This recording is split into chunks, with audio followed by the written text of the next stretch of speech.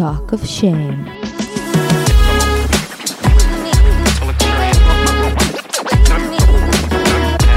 היי, קוראים לי טל זולטי ואתם מאזינים ל-Talk of Shame. בואו נדבר ללא בושה על דייטים, מערכות יחסים, סקס, מגדר, או בקיצור, כל מה שבאמת מעניין. יהיה מצחיק ומעמיק, בואו נתחיל. היי גייז, what's up, מה קורה? איך התחיל השבוע האופיוני? מקווה שהתחיל לכם סבבה.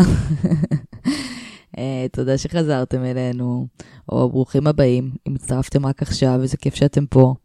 היום אנחנו הולכים לדבר על זוגיות ברשת החברתית, וגם איך אנחנו פינה חדשה, על סקסים אידיוטיים, וכרגיל היה כיף ומעניין ומשעשע, ואנחנו כבר הולכים לכל הכיף הזה, אבל שנייה אחת קודם, אתם יודעים כבר מה הולך לקרות, נכון, אני רוצה לדבר איתכם. והיום רציתי לדבר קצת על מטרות ועל כוונות.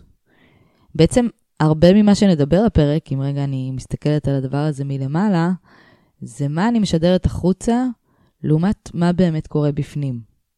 על הפער ועל למה הוא בעצם מתקיים. ובבסיס של הפער הזה בעיניי, יש צורך או רצון מסוים באישור. אישור מהסביבה, לדעות שלי, לבחירות שלי. ובא לי רגע לדבר על האישור הזה מחוץ לקונטקסט של דווקא הרשת החברתית. כי בעצם גם בלי קשר אנחנו חיות חברתיות של להקה. אנחנו זקוקים לחיבור אחד עם השני. ואנחנו גם הרבה פעמים זקוקים לשיקוף אחד של השני בשביל ללמוד את עצמנו. בפרק נדבר קצת על המשפט הפילוסופי שאתם בטח מכירים.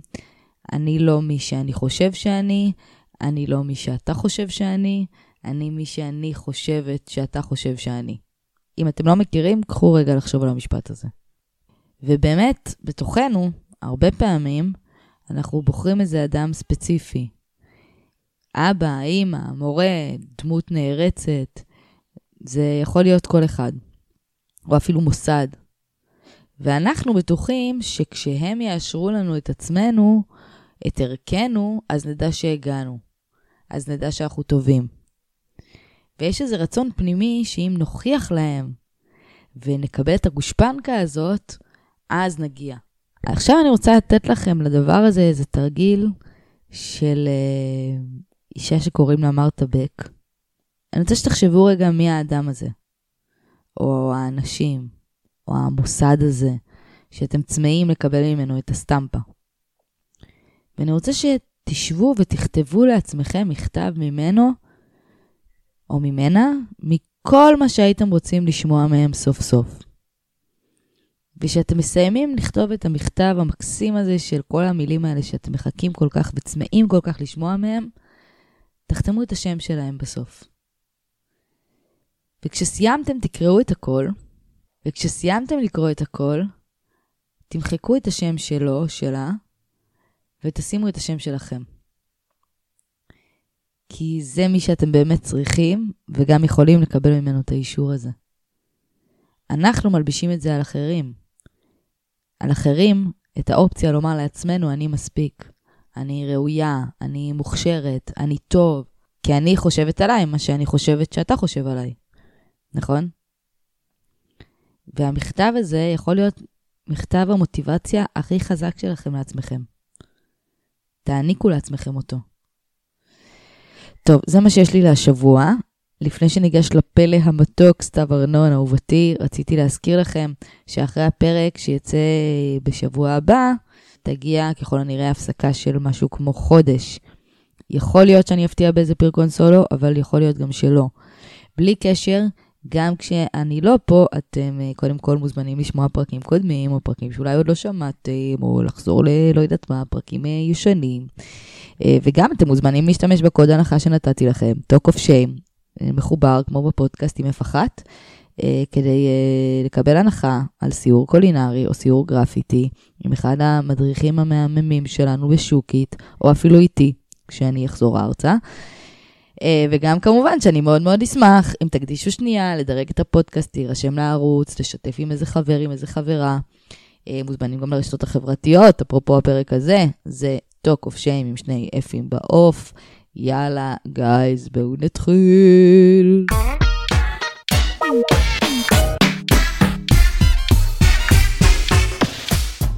זלטה! סטוקי! יפה שלי, מה קורה? מה קורה, קושקוש? בסדר, הפעם אי אפשר להגיד שלא ראיתי אותך מלא זמן, כי נפגשנו שלשום. ממש שלשום, צרחנו, אפשר לומר. וואי, היינו ביום הולדת הכי כיפת בעולם של אלונה, יקירת הפודקאסט. לגמרי. שחגגה בקריוקי. לאלונה יש יום הולדת ביום של אמא שלי. יפה, אני כל הזמן יפה. מנסה להבין מה משיק ביניהן, מבחינה אסטרולוגית. נראה לי כלום, כלום, פשוט התשובה היא כלום. ההפך. וואי, את יודעת משהו שאלונצ'ה אמרה ביום הולדת שלה, ממש נשאר איתי, שהיא אמרה כזה בספיץ שלה שעשינו לחיים, אם את זוכרת, מתוקה בטח. היא אמרה כאילו, אני כל כך שמחה שבאתם, והסיבה שאני שמחה שבאתם, היא שידעתי שתבואו. איזה מתוקה, איזה דבר חמוד. וזה כזה דבר יפה להגיד. אם צריכים כדי לחשוב על זה, הידיעה של כאילו, אני יודעת שאתם לא תאכזבו אותי. ממש, אני פשוט יודעת שאתם כאן יציבים, נוכחים, רוצים, אוהבים, כאילו, זה פשוט מדהים. מתוקה, היה כזה אווירה כיפית. ממש. קודם כל, אני שרופת חולת, שרופת קריוקי. קריוקי. את ראית, נתתי את כל הלבן שמה. את לא יכולה להגיד שאני ישבתי בפינה, קראתי ספר. הווריד עמד להתפקע לי במצח מרוב שצרחתי. אני אוהבת יותר לרקוד מלשיר. כאילו, אני יותר אוהבת את האווירה שיש במקום. זה לא אכפת לי לא להיות עם המיקרופון. מינה, אני לא חייבת שהוא, אני לא מרגישה שאני לא משתתפת. הבאסה היחידה שאני לא שומעת את עצמי, אז אני פשוט צורחת. צורחת, גם אני. צורחת. אבל כאילו, אני מתכוונת, אני כן אוהבת לשיר בקריוקי, אבל אני כל כך אוהבת כאילו את הווייב. כן, לא. שכאילו, אם השיר טוב, לא אכפת לי עכשיו אם אני לא עם המיקרופון, זה אני מבחינתי עדיין פול און, כאילו. לגמרי. ממש. חמודה, אלון צ'וקי, יאללה, שתהיה לה את השנה הכי טובה בעולם. תתאוששת מזה? כן, חייבת להגיד שזה החדיר בי גם מלא אנרגיות, כי מוזיקה, כמו שמוזיקה תמיד עושה, כשאת שומעת כל כך הרבה שירים מעצימים וכיפים, וכאילו דנסינג קווין וזה, את כאילו אין מה לעשות, את אחרי זה בטוב, זה פשוט מושלם. זה נכון, לא, אני גם התאוששתי בטוב. גם שמעתי היום סיפור די דרמטי. דברי אליי. כאילו, אני לא יודעת כמה אני יכולה להיכנס לדיט, כי גם אני שמעתי את זה מיד שלישית. כגוספ. כרכילות. גם אליי המידע לא היה אמור לעבור במלוא, אבל שמעתי בכל מקרה. אז תעשי כמו את זוכרת שהיה משחק של ילדים, שכאילו מספרים סיפור, ואז כל אחד מוסיף לו עוד ומעביר הלאה, אז את יכולה פה כאילו לטבל, למרות שלא צריך, זה סיפור מדהים. זה סיפור שהוא כמעט קלישה מרוב שהוא מדהים. נו. אבל הפרטים לא חשובים, יותר חשוב המוסר השכל, אבל אני אכנס בכל זאת לפרטים, כי זה מה שמעניין. תוך כדי שהיא מספרת לי את הסיפור, אני אומרת לה כזה, איזה כיף שזה קרה, כאילו, איזה חרה שזה קרה, איזה נורא לא שזה קרה, אבל איזה כיף לשמוע את זה כשומע מהצד. יש לי חברה, תמיד יש לה את הסיפורים הכי טובים. לאורון חברה שלי, תמיד יש את הסיפורים הכי שווים, ואני כל פעם אומרת לה, את יכולה לספר לאט שזה לא ייגמר? אני רוצה עוד פרטים לא חשובים, פליז. אז זה בדיוק מהסיפורים האלה. בקיצור, לוקחת קאפל, הפרפקט קאפל, אוקיי? ביחד כמה שנים, שניהם בעבודות טובות, כזה בעולמות הטק, את יודעת, יפים, נכונים. עם כסף. מעמד סוציו-אקונומי, בינוני גבוה, מרכז הארץ כזה, אוקיי? והם נראים בטוב? יפים, נכונים, הכל טוב. בטוב להם ביחד, כן, לפחות על פניו, כך זה נראה. אוקיי. יום אחד, הוא נכנס הביתה, ותופס אותה בוגדת בו. מה? במיטתם. תגידי, זה עוד קורה? יכול להיות שפה הגזמתי קצת בפרטים. אבל אמיתי, הייתה בגידה? פה קצת לקחתי דרור על הסיפור, אבל בגדול, בגדה בו. ונתפסה, הלכה. יאו! אם את שואלת אותי, יש בזה מן הרצון להתאפס. מה את חושבת על זה? תשמעי, כן, אני כאילו לא מאמינה איך ב-2023 אפשר להתאפס על חם. אני לא מבינה מה קורה פה, כאילו אנחנו בפרק של היפים והאמיצים. למרות שזה גם הכי קל להתאפס ב-2023, כי הכי קל לעקוב אחרייך, ויש הכי הרבה דרכים כאילו... כן, מה הסיפור? היא מטומטמת. יש מצב, את צודקת והיא עשתה את זה בכוונה. רגע, אבל מה קרה? לא, הפוך אני אומרת, דווקא יותר קשה להסתיר, כי יותר קל לעקוב אחרייך. כן. מה קרה שם? תסביר לי. אני ממשיכה בסיפור. בכל מקרה, נתפסה בוגדת, הבחור עוזב, נפרדים, ישנו כלב באמצע. היה להם כלב? יש להם כלב, והם מחליטים משמורת משותפת על הכלב.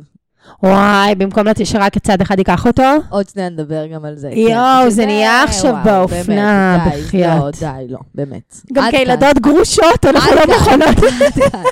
אוקיי. לא לכלב. בכל מקרה, הוא גמור, כמובן, כאילו, את יודעת, כל החיים מתפרקים, גם כן. כאילו כזה בין 40, את יודעת, הם ביחד כבר 8 שנים, 8 שנים. כאילו, הם כבר חשבו שהם עוברים לשלב הבא, את יודעת, וזה.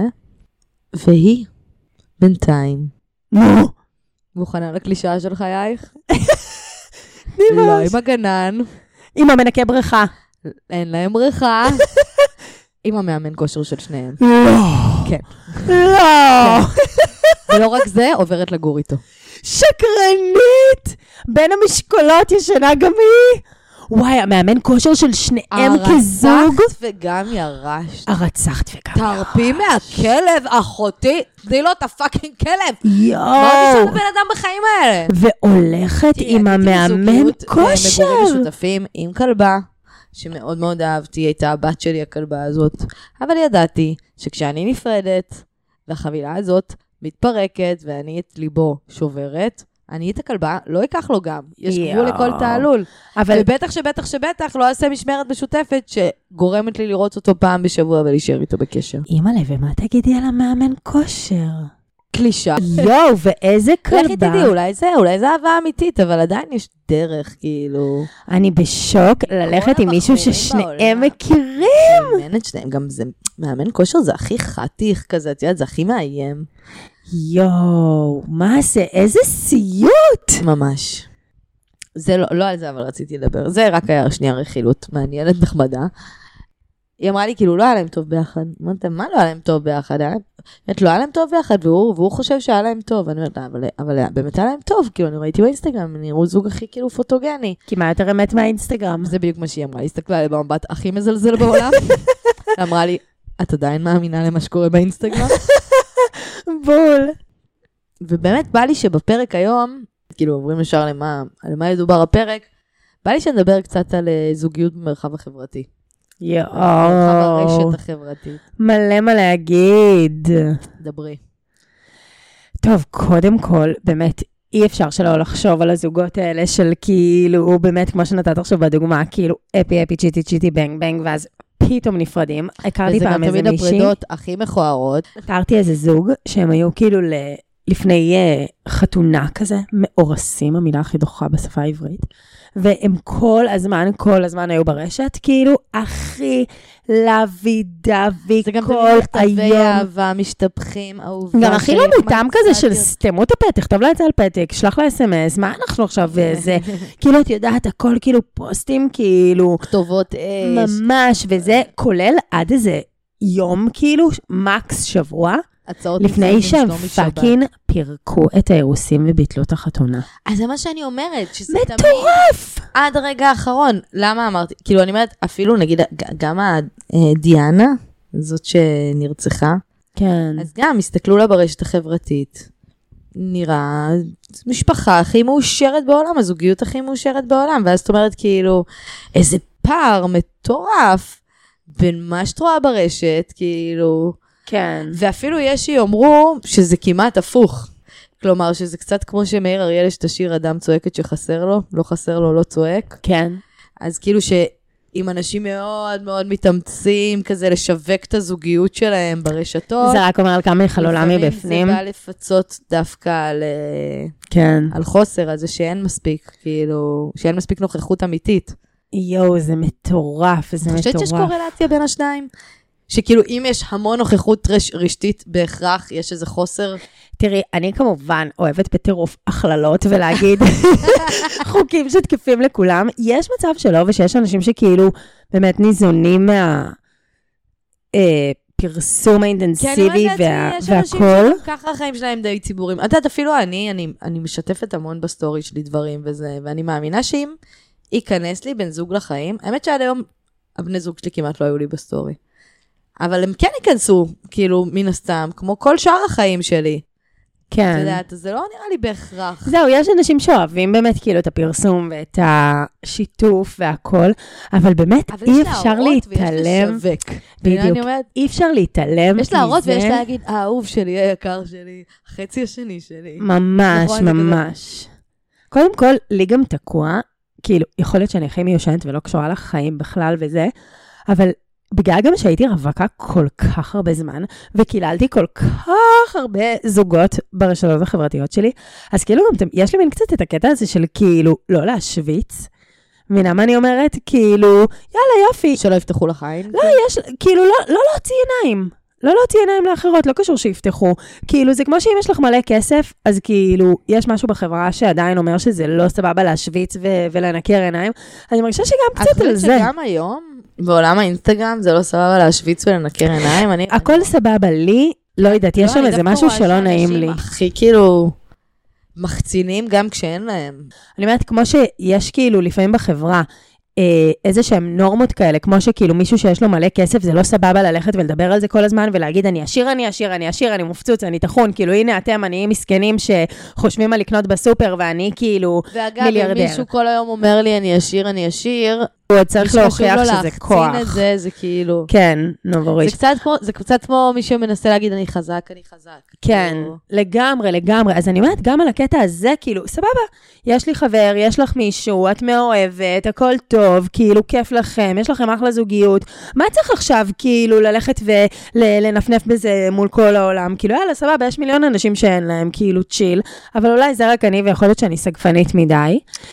אבל לפעמים גם את מאוהבת, ובא לך להשוויץ, להראות את זה לכולם, ובא לך לצעוק מהגג שיש לך מישהו, וכאילו... זהו, נכון, כן, אני... זה דווקא יפה בעיניי. באתי ממשטרים אפלים. אני להפך, אני הרבה פעמים שיש לי בן זוג, אני אפילו מרגישה קצת לא נעים אם אני לא מעלה אותו. כאילו מה, אני מסתירה אותו? אני מגיעה בו? למה שאני מסתיר אותו? כאילו אני רוצה שיראו אותו. וואי, כמה זמן לקח לי להעלות את הרקע, את לא מבינה. אני זוכרת שעשית וידאו שלם, של הנוף, והשפיץ שלו בסוף שנייה לפני, כאילו ב-14.30, 14.30, יש כזה רבע פריים של אריק. רק כאילו, זה נכנס לך לתת מודע, אם אתה רואה את זה ברצף כמה פעמים. לכל השלושה אנשים שהחזיקו מעמד עד אז, היינו באיזה פיקניק או משהו, וכאילו צילמתי... אני יודעת שאנשים יעבירו כבר בדקה. ממש. צילמתי כאילו את כל הנוף כזה, וכאילו תנועה מעגלית, ככה שעה, מותחת ואת הכי חצופה, יש לך חבר הכי חתיך, כאילו, הכי חמוד. ממש מישהו להתבייש בו. אבל לא להתבייש, אני לא אוהבת ברשתות. זה הביך אותך. פשוט להראות שכאילו, אני בזוגיות, אני זה שלא תצא כזה. ממש. קודם כל, וגם זה קשור לאחד ההיבטים הכי חשובים של התנהלות זוגית ברשת, שהיא, בתחילת קשר, את למעשה אומרת ביי ביי לכל המחזרים. כאילו, לשים תמונה עם מישהו, זה כמו עכשיו להסתובב עם בטן בהיריון, את יודעת שלא התחילו איתך בחיים, מבינה מה אני אומרת? סגרת, בסטה. עכשיו, זה לא שחלילה רציתי להיות עם מישהו. אבל זה גם קצת נע בעין לכל האפסים. ברור. תראי, יש כאלה שמגיע להם שאני אשלח להם תמונה ממוסגרת שלי ושל אריק, דליברי הביתה בדואר רשום. חד משמעית. אבל לכאלה שהיה לי כיף שהם נתנו לי קצת תשומת לב בפלירטוטיישן והתחלות במסיבות, אז... לא, זה נכון, את צודקת, יש שני היבטים למדע הזה. זה מצד אחד, נקמת הדושים, מצד שני, הריסת דושים עתידיים. בדיוק. יואו, זה מזכיר לי שפעם מיכל גורפיין המלכה כתבה פעם שהיא גרה בירושלים, משהו כזה, והיא כתבת, ואין פה ברים להכיר בהם את האקס הבא שלי. מדויק, יואו, אני צריכה להריח אותה עם דאגת. וואי, לגמרי חופשי. אבל כאילו, חד משמעית גם, באמת אני חושבת שיש בזה אלמנט בהתחלה שהוא גם לסמן כאילו איפה הקשר עומד. את עוד לא, זה חתיכת הצהרת כוונות, כאילו זה כמו לספר לחברות שלך שיש לך חבר, או כמו לבוא ביחד למשפחה אחת של השנייה. תראי, אני אגיד לך יותר מזה. יציאה מהארון. אם אני מישהו, שזה עוד לא יצא לי, אבל אם אני מישהו שהוא מאוד פעיל ברשתות, כלומר, מעלה את עצמו, מעלה דברים, את יודעת, אין הרבה כאלה, לפחות לא בשכבת גיל שלנו. אבל נגיד ואת יוצאת עם מישהו שהוא כזה, ואז אני רואה שאנחנו ביחד כבר חודשיים, ואין שום סימן שלי. כן. לא אומרת עכשיו לפרסם, הנה חברה שלי, או אני מאוהב, או לבבות. אבל אם אני בכלל לא מופיעה בשום פעילות שלו, למרות שכל שאר הפעילות שלו כן מועלה, או שאת יודעת, יש כאלה שכזה, יושבים עם מישהי באיזה מקום, אבל הם מצלמים את המקום ולא מצלמים אותה, או הפוך, את יודעת. ממש, וואי, כנס לתחת. אז כן זה היה מפריע לי. ומצד שני, אם זה מישהו שהוא לא פעיל, אז סבבה, שלא יעלה אותי גם שנתיים, את מבינה? אבל אם אתה כבר פעיל, כן. זה לא יכול להיות שאתה מתעלם ממני ברשת, גם אם אתה לא רוצה להרוס את עצמך. זהו, אבל... דושיות עתידיות. תראה, אנחנו אומרות פה דברים שהם הכי כאילו דו-משמעיים, אפילו תלת משמעיים. מצד אחד אנחנו אומרות כאילו... אבל זה ברור שאנחנו סותרות את עצמנו נונסטופ כל הזמן, ויש לנו מוסר כפול, שזה קשור אלינו ולאחרים. לא, אבל תראי כאילו איזה מורכב זה הרשתות החברתיות, וכמה הנורמות והחוקים החברתיים שהם מייצרים, עוד לוקח להם זמן להבשיל לחברה. מה אני מתכוונת? מצד אחד אנחנו אומרות פה, זוג שרק מתקתק כל הזמן ברשתות כמה הכי טוב להם, יש מצב זה פייק. מצד שני, אנחנו אומרות, אם לא שמים בכלל ברשתות, זה מעלה פה משהו חשוד. מצד שלישי אנחנו אומרות, אם אנחנו לא מעלות, זה בכלל כדי לסמן לבנים אחרים שהתחילו לנו. כאילו, וואי, זה קשה. שזה גם לא סבבה, אגב. זה, אנחנו עושות את זה, את עושה את זה ממקום אינטרסנטי, אבל בתכלס, אם את בזוגיות, זה לא סבבה לסמן לאחרים שאת פנויה. ממש. לא, ברור. כאילו, אני אומרת, מוסרית מאוד ברור מה פה סבבה ומה לא סבבה. מצד שני, אני אומרת, אם זה מישהו שלא פעיל, לא פעיל כאילו רשתית בכלל, האם אני לא צריכה להופיע שם בכלל? מישהו שלא מעלה כלום אף פעם. כלומר, הוא לא מפרסם, הוא עושה לייקים וזה, אבל הוא עצמו לא מפרסם כלום. שיעשה לך שייר לפוסט שלך. בן אדם פרטי. שיעשה לך שייר, כן. לדעתי כן, חד משמעית. אהבתי, חוק טוב. תגידי, רציתי לשאול אותך, אבל משהו אחר, שנייה קופצת לעמוקים. למה לדעתך יש את הזוגות האלה שבאמת כאילו בפנים הכל רקוב, והם משדרים החוצה אבקת סוכר? כאילו למה? על מה זה יושב? זה בדיוק אדם צועקת שחסר לו, זה מה שאמרנו, אנשים עושים את זה כל הזמן. זה, אתה יכול לשיר הזה, רוצה ביטחון, צועק ביטחון, חסרה לו אהבה, צועק אהבה, חסרה לו, אז כאילו זה מה שקורה. זה קשור לזה? זה לא בקטע של כאילו מישהו מדבר את הצרכים שלו? כן, זה. רוצה ביטחון, צועק ביטחון. לא, אבל כאן זה בהפוך על הפוך, זה לא כזה קשור. למה הפוך על הפוך? אני חושבת שהם מציגים את הזוגיות שלהם ברשת, כמו שהם היו רוצים שהיא תהיה. במציאות. הם מספרים עליה סיפור, בתקווה שהסיפור הזה יקום לתחייה, או בתקווה שלפחות אם מספיק אנשים יאמינו בזה, אז אולי זה יהיה נכון. אתה יודעת, הרבה אומרים, אני לא מה שאני חושב עליי, אני לא מה שאת חושבת עליי, אני מה שאני חושב. מה שאחרים חושבים שאחרים חושבים שאני. מה שאני חושבת שאת חושבת עליי. כן. כאילו... אמר את זה גופמן. אז יש מצב שזה קטע כזה, את יודעת, שאם מספיק אנשים בחוץ, יתנו לו אישור, ולידיישן, לזוגיות שלי, ויחשבו שאנחנו זוג מדהים, אז אולי אנחנו זוג מדהים, גם אם זה לא מרגיש ככה. אוף, זה כזה פאקינג עצוב. וזה גם פיצוי מסוים על חסך. את יודעת, יש לך חסך, אז את מנסה אובר לפצות איפה שאת יכולה. אפילו זה לפעמים בעיניי ניסיון לבטא צרכים אחד לשני. אני מספרת לך מה אני רוצה שתהי. כן. דרך הרשת. דרך זה שאנשים אחרים יגידו לי, נכון, נכון, נכון. זה טוב, זה טוב איך שאתם. זה שובר לי את הלב ברמות. זה כזה שקר שאנחנו מייצרים אותו, כאילו יש איזה משהו שהוא שובר לב בלהגיד משהו החוצה כשאת יודעת שהוא לא נכון.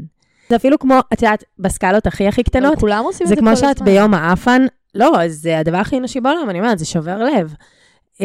כמו שאת ביום כאילו הכי מאפן שיש, ואת פוגשת איזה מישהו שכזה, את יודעת, נגיד, חשוב לך להיראות טוב לידו, חשוב לך להראות שאת כאילו on top of things, כזה שהכל בשליטה אצלך בחיים ובלה בלה בלה, אז את משחקת אותה ועושה את החיוך המאולץ הזה של כאילו הכל טוב, אני בדיוק עובדת, אני בדיוק מרוויחה, אני בדיוק סבבה ודרעה תמות, וכאילו יש לך את הריקנות הזאת בלב עכשיו של השקר הזה, וואי, זה נורא. כי זה בעצם, אני מנסה לשדר איזה כוח, אבל בעצם זה הרבה יותר חלש. ברמות. כאילו, כי הניסיון להסתיר עצמו הוא כבר חלש. כלומר, הרבה יותר חזק. זה פשוט להגיד, לא הכל מושלם. כן, בדיוק. זה הרבה יותר חזק. לא, זה המפתח להכל בחיים. כן. להראות את האמת. באיזושהי זקיפות קומה, מתוך זה שאנחנו מודעות לזה, שאצל כולם זה ככה, שהחיים מורכבים, שיש בהם גם טוב, וגם רע, וגם הצלחות, וגם כישלונות, וגם שעמום נוראי, וגם הרפתקאות מרגשות. אז כאילו אפשר פשוט להגיד את האמת, כלום אף פעם לא מושלם, וזה הביטחון העצמי האמיתי. שמישהו בא ואומר, וואלה, זאת התמונת חיים האמיתית שלי, ואני לא הולכת למכור לך עכשיו משהו שהוא לא אמיתי. ואת חושבת שזוגות צריכים לסכם ביניהם, כשהם מתחילים לעלות אחד את השני בהתחלה? כן, נראה לי fair enough. נראה לי, אני ואת, נגיד, אנחנו יוצאות עכשיו איזו תקופה, ואז אחרי איזה, לא יודעת, שבועיים, צילמתי אותך, ואני רוצה להעלות את זה לסטורי שלי. אני צריכה להגיד לך לפני זה? אני מעלה אותך לסטורי שלי, זה בסדר מבחינתך? א' ב'. כן? בעיניי לא. ברור, מה? בעיניי לא. למה לא? למה לא לדבר על זה? לא יודעת, למה כן? אני לא שואלת אף אחד אחר. לא יודעת, נראה לי לג'יט כזה תחילת קשר, וזה כאילו, או שהוא יראה אותך ממש מעלה את זה, וזה כאילו... אני חושבת שזה חשוב אפילו מהסיבה הפשוטה, שזה כן להצהיר ציבורית על זה שאתם כרגע יחד, באיזשהו מקום. למרות שאם אני חושבת בדיעבד, רוב הפעמים לא שאלתי. ופשוט העליתי. רציתי גם להגיד כאילו אני חושבת שבכללי, כל הזמן יש לי גם את הקטעים האלה עם אריק, וזה כאילו, מה מותר להגיד החוצה? כאילו, עד כמה את חושפת את עצמך, את יודעת, כי זה לא רק הרי ברשתות, זה כאילו גם מול חברות, מול משפחה, אנשים קרובים, וזה כאילו, עד כמה את מספרת על ריבים, על דברים אינטימיים, על מחלוקות שיש לכם, על כל מיני כאילו בעיות כזה בזוגיות. כמה את כביכול מכבסת את הכביסה. את הכביסה, בדיוק, בחוץ. וזה כאילו, מבחינתי, זאת אף פעם לא שאלה.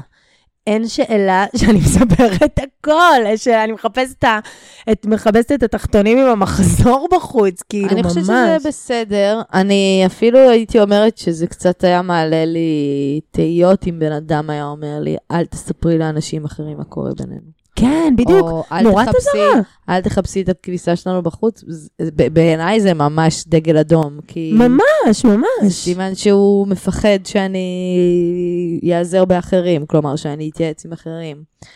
לא משנה כמה, אבל תדעת, אני גם, אם אני כן לוקחת את זה, חזרה לרשת החברתית, את הדבר הזה שאת אומרת, אני גם שואלת את עצמי, כמה זה סבבה כאילו לשתף את החיים שלך עכשיו עם כל העולם, כשיש לך עוד בן אדם בתוך החיים.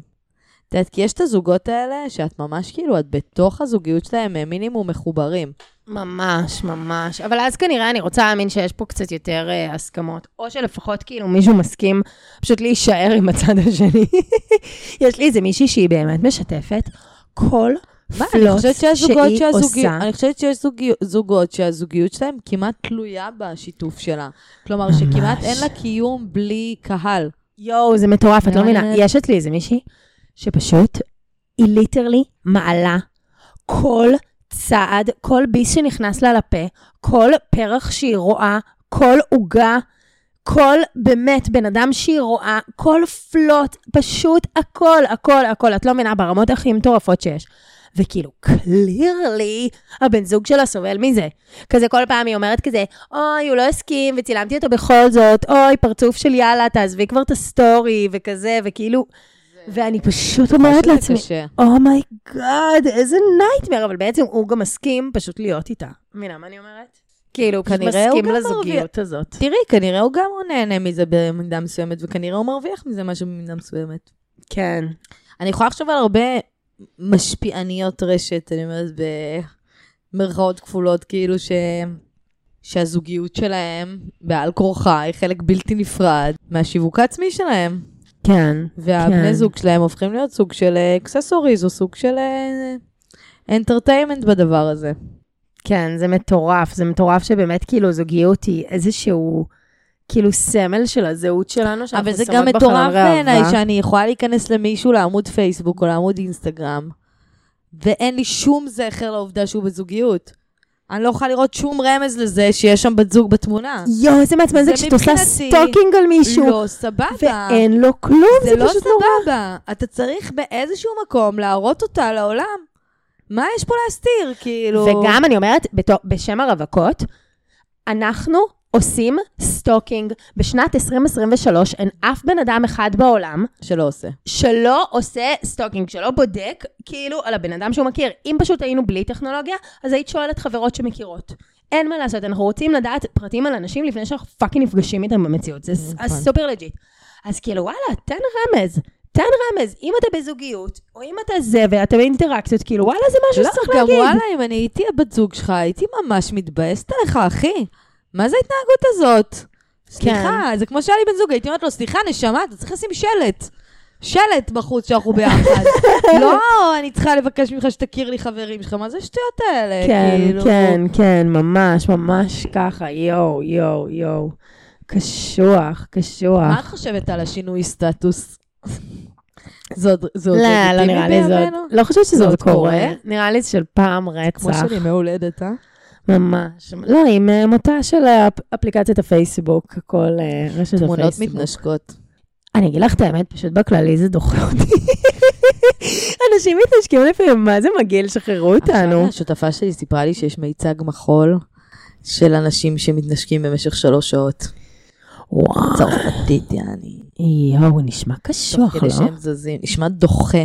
נשמע קשוח, יואו. נשמע לא... נשמע טעם דוחה בפה. נשמע too much. נשמע קרוב מדי, נשמע או ייבוש רוק, נשמע אין אוויר, נשמע חדשקונים בפוטנציה. יואו, דוחה. חררה באזור הפה, לא יודעת משהו. זה כמו שטוב, זה גם כמו שפעם היו אומרים טוב, אולי זה לא כזה קשור, אבל זה עלה לי, שכאילו היו פעם אומרים שבנות רוצות סקס כאילו ארוך, ושלא יגמור מהר וזה כזה מיתוס, לאף אחת אין כוח עכשיו לסקס של שעה. לאף אחד אין כוח לזה, נו מה? שגמרנו. שחררת אימא. יואו, ממש, אבל נכון, כאילו תמיד את זוכרת בכל הסרטים האמריקאים. גם קצר מדי, אני לא אוהבת, אבל לא בסדר, לא נגזים. אני שונאת שדופקים לי עכשיו 20 דקות, חצי שעה. גבולות הטעם הטוב, שחרר. רבע שעה, 10 דקות. ואם לא סיימת, תארוז הביתה. שלום. אי אפשר פה, זה לא מטבח פתוח, סליחה. יאללה, נקסט. אנחנו צריכות פרק גם על זה. חוקי מיטה. וואי, כמה יש. יש לך הרבה מה להגיד שם בנושא הזה. לא, כי את ממש הגעת בתולה לפרק. לא, היה תקופה כאב לך, היה לך דם? היה תקופה שרצית לעשות סרטונים, את זוכרת? ללמד בנים. סרטוני הסברה.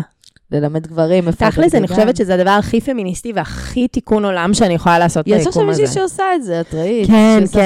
שהיא פותחת הרגליים ומראה לבחורים. כן, אבל זה ממש צריך להגיע פרטנית. תארי לך, היה פשוט סרטונים ביוטיוב והם היו יכולים ללמוד. כמו שצריך. לא, גם מסכנה, היא עכשיו סופגת הרבה שם.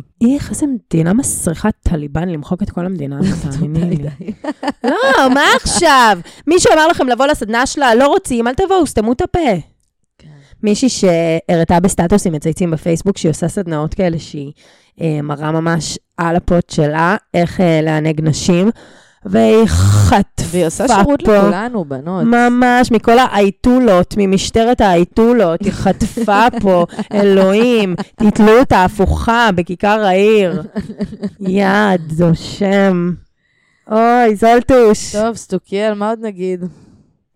נגיד שתהיו מודעים ברשתות, ולא להיות too much, ולא להיות too less. ופשוט נהגו רגיל, נסו ממש להתנהג רגיל. וכאילו אם אתם כבר פעילים, אז תפעילו. והמסר הכי חשוב שלי זה קצת כנות. בואו לא נשחק אותה. אם המערכת יחסים כרגע לא בטוב, ויש משקעים, ועוברים עליכם דברים, זה הכי לג'יט בעולם, ככה זה מערכות יחסים, אבל למה לחרטט החוצה? כאילו, הכל סבבה. את יודעת מה הבעיה אבל? מה קורה כשאת כבר שיווקת הזוגיות שלך למוות, וכבר יצרת איזו שגרה של כאילו להעלות פוסטים זוגיים וזה וזה וזה, ואז אתם בתקופה רעה.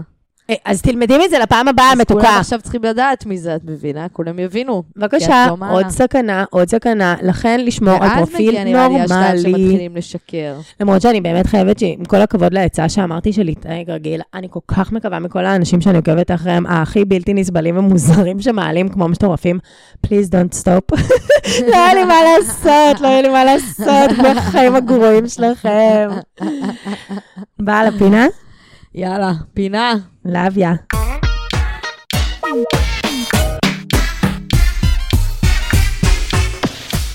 אוקיי, אז היום אנחנו חונכות פינה חדשה, סטוקי. יש, מרגש. והשם של הפינה הוא... אידיוט אצלי בפוט. סיפור על סקס עם אידיוטים. טמבלים. מתייחס לשני המינים, תגידי? זה גם לבנים עם סתומות? או שרק הבנים מככבים? לא, זה לשני המינים. זה גם אידיוטית אצלי בביצים. יאללה, דברי אליי. אוקיי, רגע, שנייה. כשאני ואשתי היינו ממש בהתחלה, פעם שנייה שלנו ביחד, נכנסנו אליה לחדר וסגרנו מהר את הדגלת, הכל התחמם מהר. פתאום אני קולט ליד המיטה שלה כדור פיזיו. ומשום מה, היה נראה לי מאוד משעשע לעשות כאילו אני זורק לה את הכדור לתוך הפנים, והופ. הכדור החליק לי מהידיים, בום. לתוך הפנים שלה, וכמעט הפלתי אותה מהמיטה. אחרי כמה שניות של ההלם הראשוני, היא לקחה את הכדור, דפקה לי אותו חזק בכוח ובלי רחמים לתוך הפנים. והתגלגלה מצחוק. ברגע הזה ידעתי שזהו, מצאתי את האישה שלי. חמוד. אוקיי. לפני כמה שנים חייתי במינכן, והוזמנתי למסיבת פורים של קבוצת צעירים בקהילה היהודית.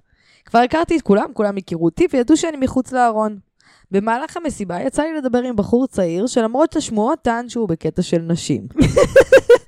לא שאלתי אותו על זה, אך היה לו חשוב למרוח לי את זה בפרצוף, שלא אקבל רעיונות. בסוגריים, לא היו לי רעיונות, כי לא רציתי אותו. אין דבר יותר הומואי מלהיות סטרייט, ולחשוב שכל הומו רוצה אותך. ממש.